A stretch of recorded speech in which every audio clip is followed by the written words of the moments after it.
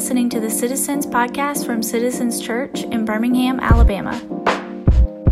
We live in a culture that's really obsessed with wealth and billionaires. They've kind of become about part of the popular imagination of things. And then we do it out of part admiration, like how they get so much money, and part kind of like mad, like how's a billionaire have so much money and I don't have so much money? And now we're starting to ask, like, what's their role in government? What's their role in popular culture? Who are these people? And if we look here, this is the familiar names you'll probably see. This is currently the richest people on earth. And at the top, he's buying Twitter, is Elon Musk. He might get us to Mars. Who knows? Kind of tweets crazy things, does crazy things.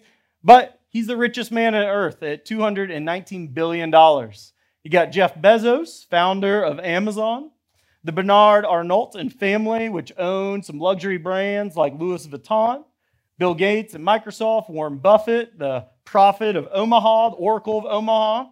Larry Page, Sergey Brin, Larry Ellison, Steve Ballmer are all in the tech industry. And you've probably heard some of those names before. They bounce around in the news. They're kind of part of a modern American life. And I bring them up because modern scholars, in looking at King Solomon and looking at King Solomon's wisdom, modern scholars have put King Solomon's liquid net worth, money he could spend, at over $2 trillion. That would be 8, 9, 10 times that of the richest man currently living. And Elon Musk ranks as maybe the richest man ever currently living who's not named Solomon in liquid assets. It's a wild amount of money. And while David's kingdom was great, Solomon's kingdom was even greater. The borders were wider. The peace was greater. The prosperity didn't just stop with him, but went on to everyone. And the question we should be asking, why does this guy have $2 trillion? And how did it even happen? Well, just like David, who was called a man after God's own heart, Scripture says something wonderful about Solomon. Look at chapter 3, verse 3. It says this, "And Solomon loved the Lord." Scripture doesn't actually say that about a lot of people. That God's word says you definitively loved God, the Hebrew God Yahweh. Walking in the statutes of David, his father, only he sacrificed and made offerings at the high places, and the king who went to Gibeon to sacrifice there, for that was the great high place. And Solomon used to offer 1,000 burnt offerings on that altar. See, Solomon loved God with his affections. Like, you can only love God. It's an emotion, it's affections, it's a commitment. But he also lived it out with its actions. You try to get 1,000 bulls or 1,000 goats up a mountain, it's going to be a day. You're going to have a squad and a team that can get 1,000 goats up this mountain. And then what's, all right, team, slaughter on. That's a lot of blood. He is really serious about his worship of Yahweh. This is not light work. And then God meets Solomon in a really unique way. Verse 5 says this, "At Gibeon, the Lord appeared to Solomon in a dream by night, and God said, 'Ask what I shall give you.'" Anybody see that movie Blank Check growing up? Where a kid gets a blank check and gets to do anything? This is a Disney Aladdin style moment that the king of the universe would point blank say, anything, man, name it. And of all the things he names, he doesn't ask for more wishes. But verse 7 says this, "And now, O Lord my God, you have made your servant king in place of David my father. Although I am but a little child, I do not know how to go out or come in. And your servant in the midst of your people, whom you have chosen, a great people, too many to be numbered or counted for multitude. Give your servant, therefore, an understanding mind to govern your people, that I may discern between good and evil, for who is able to govern your great people?" Solomon answers beautifully. He humbles himself and says, "Hey, man, I got big shoes to fill. This is a big kingdom. I'm a young guy. Lord, help me distinguish between Tov and Ra." He's set up as this new Adam between good and evil, Tov and Ra in Hebrew. But instead of picking the apple in the garden, he's going to come to God and say, God, I want your wisdom of how to live. I don't want to take the apple for myself. I want to rule your people rightly. Look how many people there are. Man, that Genesis 12 promise to Abraham came true. There truly are as many as the stars of the sky or sand of the seashore people. What am I to do? And God loves his answer and responds so heartily to him. Verse 10, and it pleased the Lord that Solomon had asked this. And God said to him, because you've asked this, and have not asked for yourself or a long life or riches or life of your enemies, but have asked for yourself understanding to discern what is right. Behold, now I do according to your word. Behold, I will give you a wise and discerning mind, so that none like you has been before you, and none shall arise like you after you. I give you also what you've not asked, both riches and honor, so that no other king shall compare with you all of your days. And if you will walk in my ways and keep my statutes and my commandments, as your father David walked, then I will lengthen your days. God gives him the response of dreams, that I'm going to do all of these things. And God makes him the wisest man on earth, but he also makes him a global spectacle of health and wealth to all nations. He's so rich, he doesn't even have peers now. There's never been a political figure like him that people from all the nations wanted to come and listen to his wisdom. So why is he so wealthy and successful? Well, one, God made him so wise. But two, God wanted to show off. Just like God in judgment punished Pharaoh and Egypt on the way out and then conquered the promised land to show his glory and power, so now God is going to show his glory and goodness and power through Solomon through the greatness. He wants all the world to be jealous of this kind of God, a God who can make it rain literally for this man. And that's what God's doing, that no one can ignore that there's a God in Israel. And Solomon's wisdom starts blessing the nation. It starts blessing everyone. It gives them peace, peace like they've never known. When you read the Bible, there's war after war after war after war, and it just stops. It's the Pax Solomona. It's all happening. Chapter 4, verse 25 says this, and he had peace on all sides around him, and Judah and Israel lived in safety, from Dan even to Beersheba, every man under his vine, under his fig tree, all the days of Solomon. That's a fancy way of saying they didn't have to go to war anymore, that a man could live his life and raise his family and do a good job and have enough for himself and his family, and they didn't have to suit up for war. They weren't leaving home. They were underneath their own vine.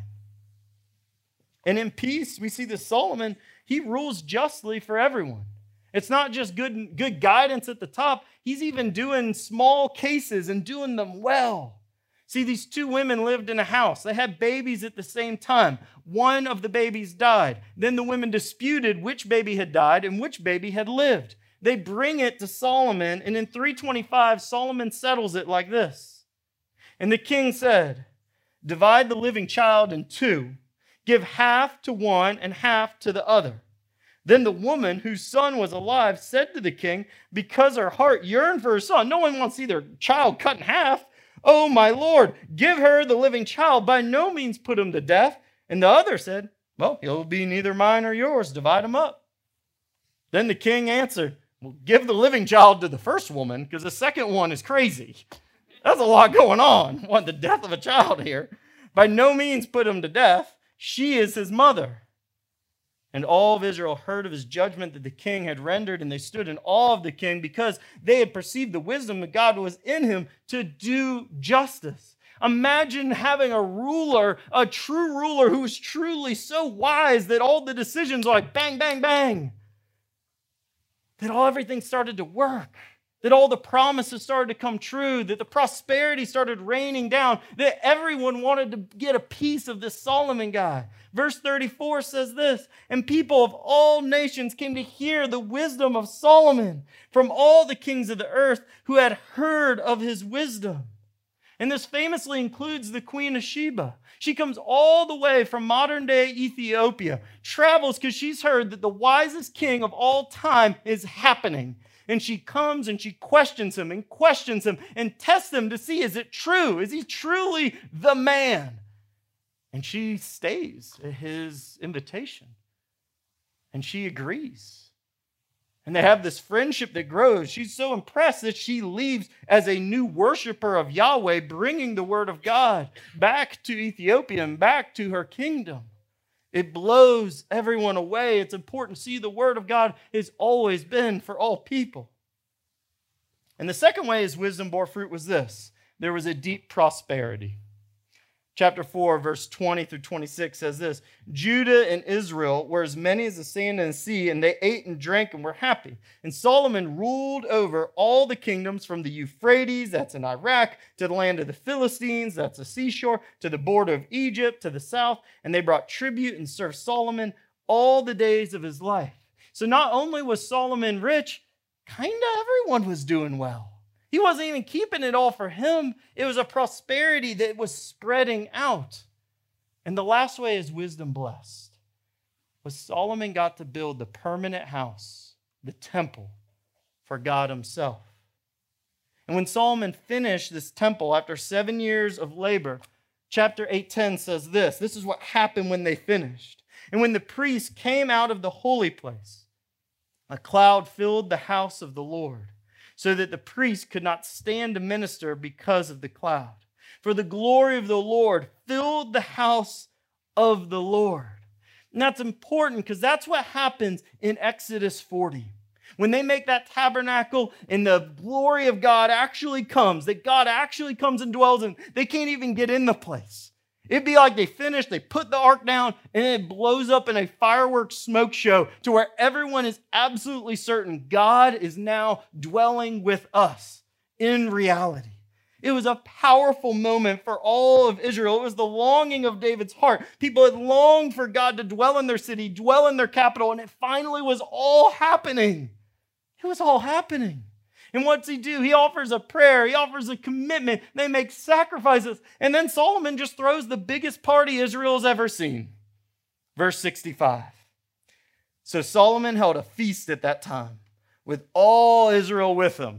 All Israel, not some of Israel, not the military, not the Jerusalem people, but everybody. A nationwide party. All of Israel with him, a great assembly before the Lord God for 7 days. That's quite a party. That's a wedding-length party of these people saying, this is our God. We are the bride of this God. And on the 8th day, he sent the people away. He says, all right, we got to get back to work. This is crazy. And they blessed the king. They're like, this king is great. And went to their homes joyful and glad of heart for all the goodness the Lord had shown to David, his servant, and to his people, Israel. Church, this is a good reason that we should be the people of a good time. We party for the right reasons, and we should have a blast because the people then partied because God was finally home with them. And they had a good king.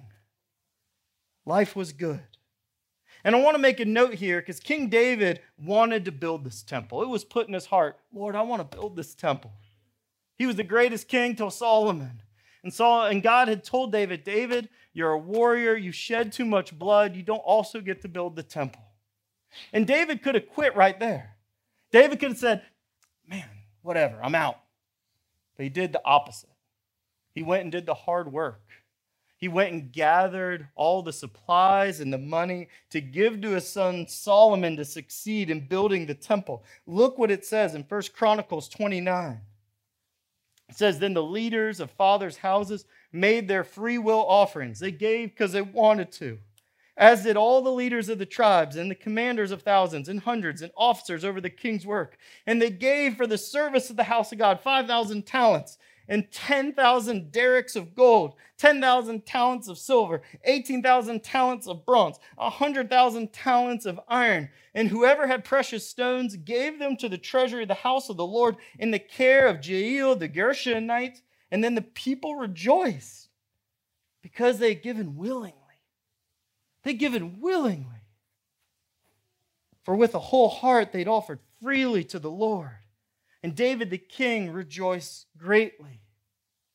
Church, you'll see, and it's a model here. Great things for God are often accomplished through willing, cheerful, sacrificial giving to a work that needs to be done, to a work that's beautiful and good that God is doing. It's the same thing, this willing, cheerful, sacrificial giving we see in the New Testament. It's 2 Corinthians 8.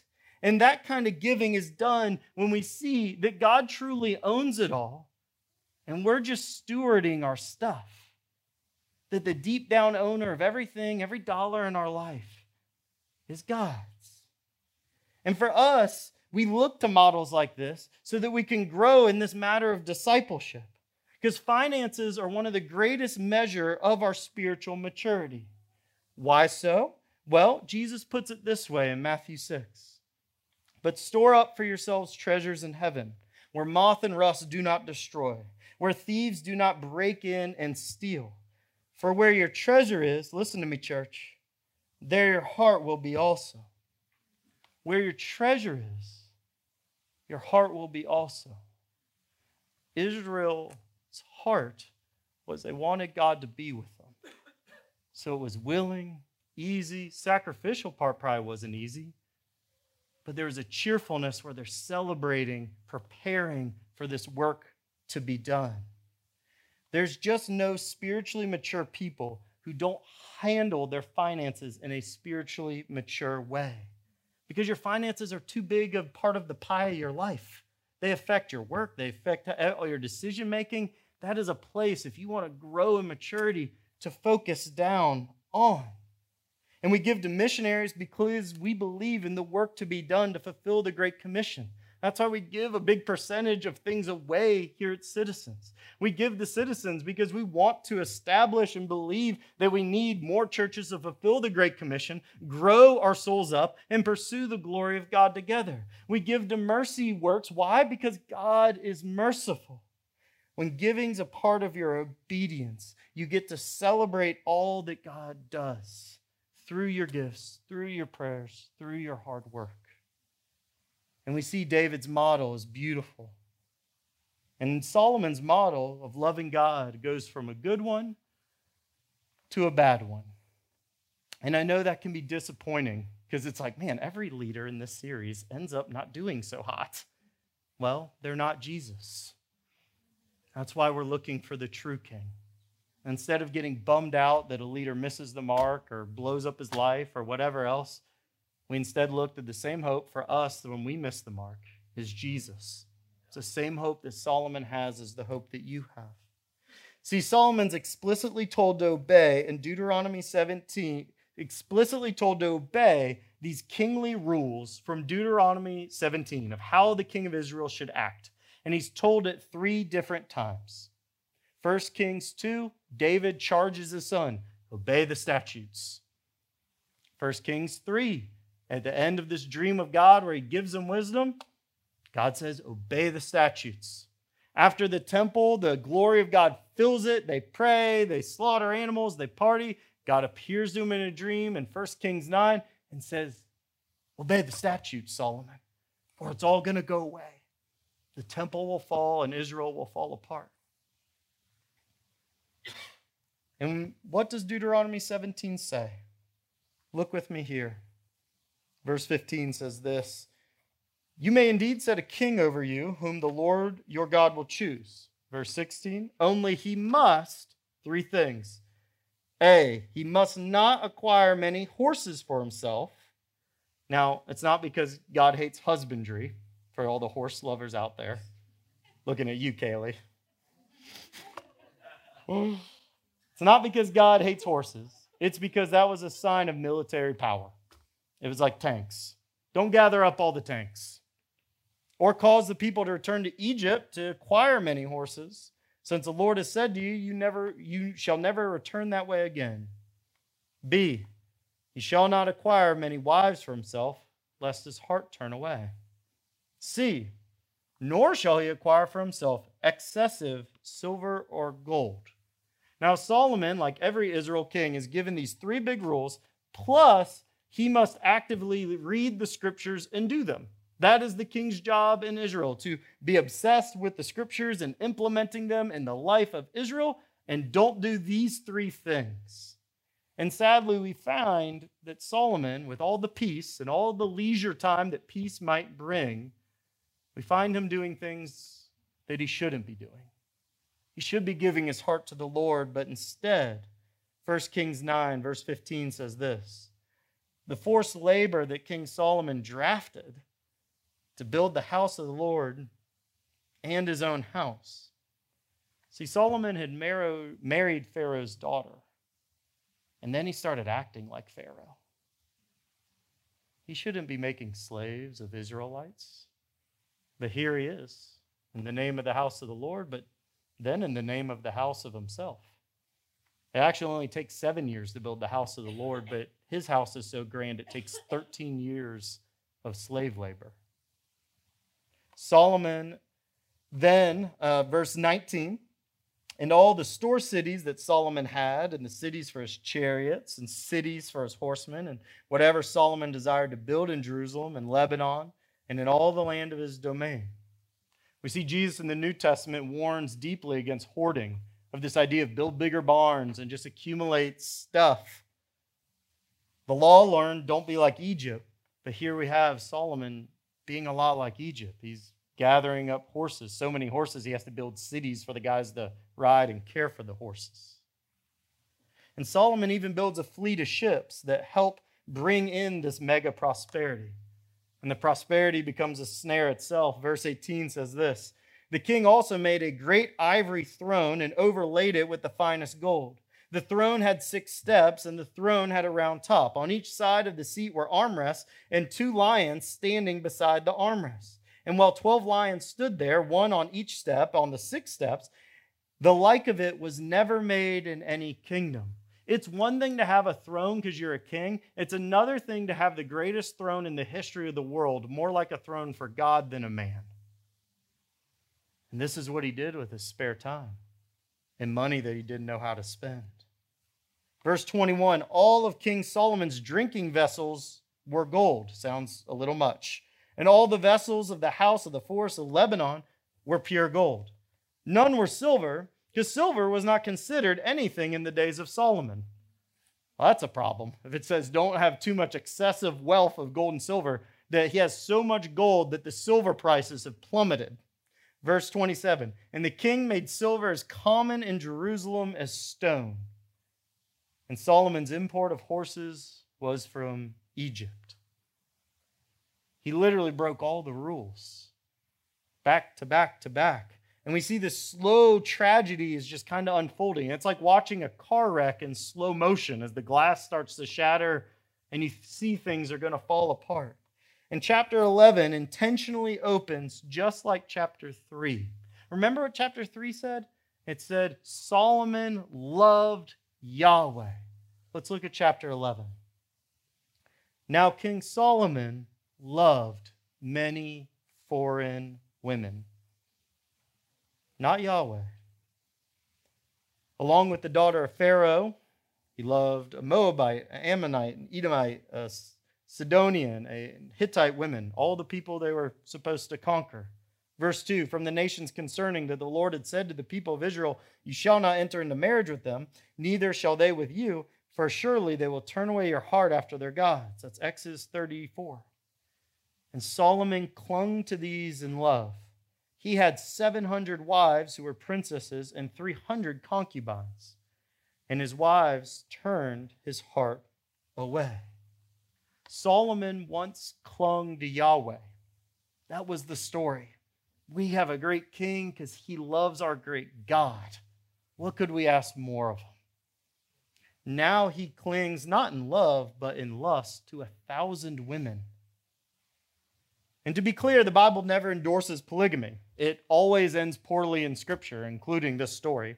And the Bible supports the Genesis ideal of one man, one woman marriages. And the Lord had told kings not to marry wives, especially wives who don't worship their God. To have a marriage relationship with someone who doesn't worship the same God is probably not going to go very well. And just like the wealth and the Egyptian horses, we see Solomon has directly disobeyed God. And see, it tells us about our heart. You don't lose love in your heart for God. It just shifts objects. He once loved Yahweh, and now he just loves other stuff. whether it's people or shallow things like wealth and boats and buildings. The reason God isn't first in our life is because other things have ascended to the throne of our heart. And that's a tough thing to consider. Because I hear a lot, man, I want to get back to college, I want to get back to high school, or I want to get back to this really powerful time in my life. And I'm not saying it's for everyone in every case, but a great place to start is to say, what's on the throne of my heart? I still have love to give, but what do I now love more than God? And am I willing not to destroy that thing, but maybe reorder that thing? Because God wants us to have healthy relationships. God wants us to have healthy relationships to money and our work and all the things in our life. They just can't be on the throne. We'd be so foolish not to see how easily relationships, pleasure, money, and power could ascend the throne of our hearts too. If the wisest guy of all time was duped into all this or deliberately fell into it, so can we. And Solomon ends up, the great temple builder for God, fully worshiping other gods himself. Verse 5. For Solomon went after Asheroth, the goddess of the Sidonians, and after Milcom, the abomination of the Ammonites. So Solomon did what was evil in the sight of the Lord. He did not wholly follow the Lord as David, his father, had done.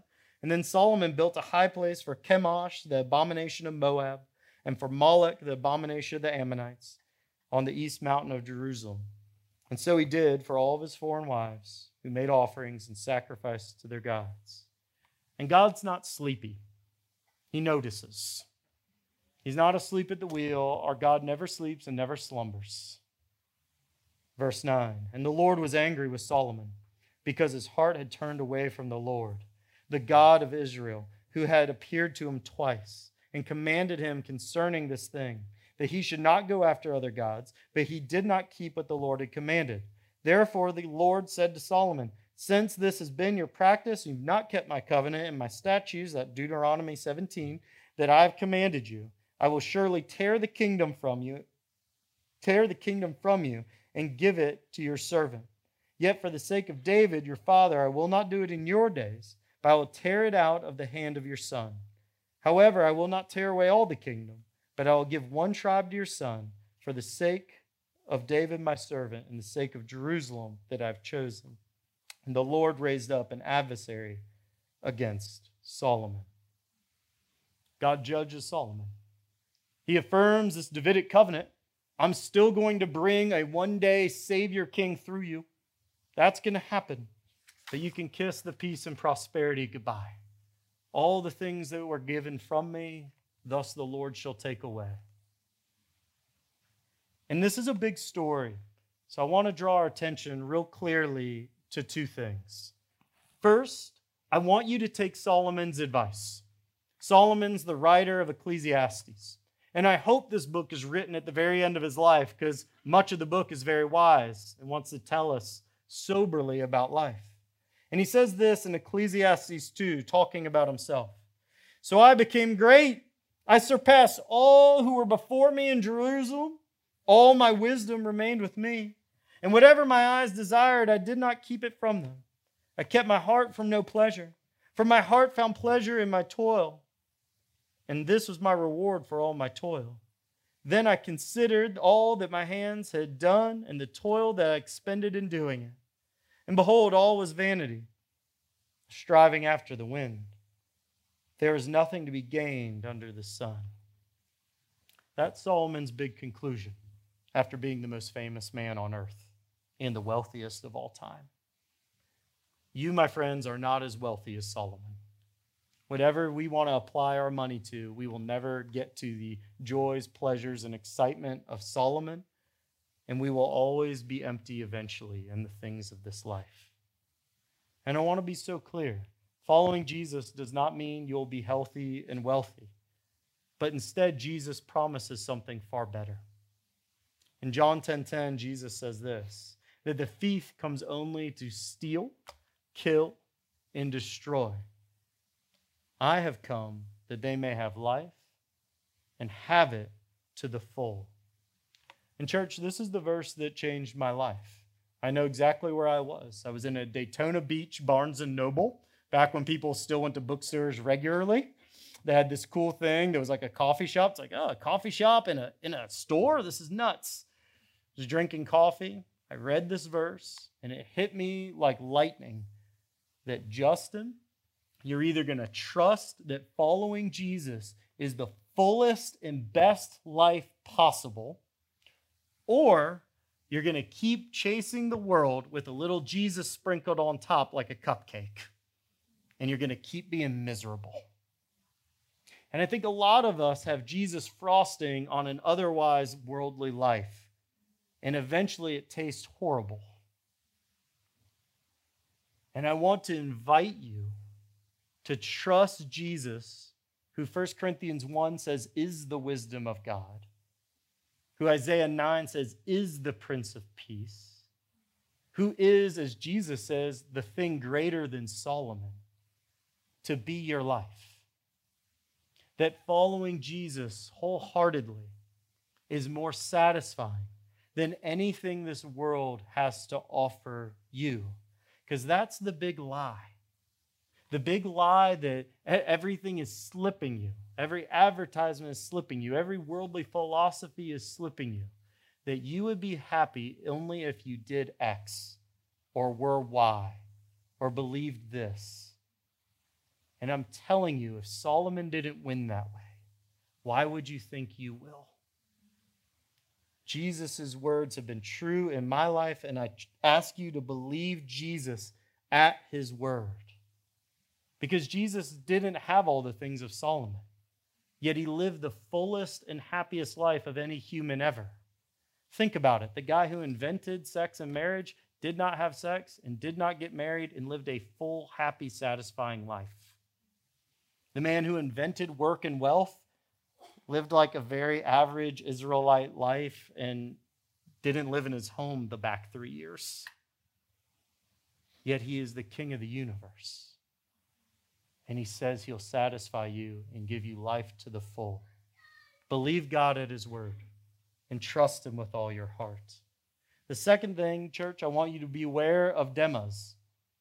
And Demas is a person we see in the New Testament. He's listed as a faithful companion to Paul in Colossians 4. And he's spoken in Colossians 4 as this guy who's on the team. He's a missionary with Paul. They're enduring hard things. They're doing all the things. But Demas, in 2 Timothy 4:10, says this, "For Demas, in love with this present world, has deserted me and gone to Thessalonica." If Solomon can be led astray by the world, if Demas can be led astray by the world, church, you can be led astray too. That shouldn't make us fearful all the time, but it should make us watchful of our life. That what in this world is taking your heart other than Jesus? Church, hang on to Jesus. Cling to the God who loves you. Don't cling to this world. You've been listening to the Citizens Church podcast. Special thanks to Murphy DX, who recorded our theme music. If you'd like to learn more about Citizens Church in Birmingham, Alabama, you can visit us on our website at citizensbhm.com or on the usual suspects, Facebook, Twitter, and Instagram.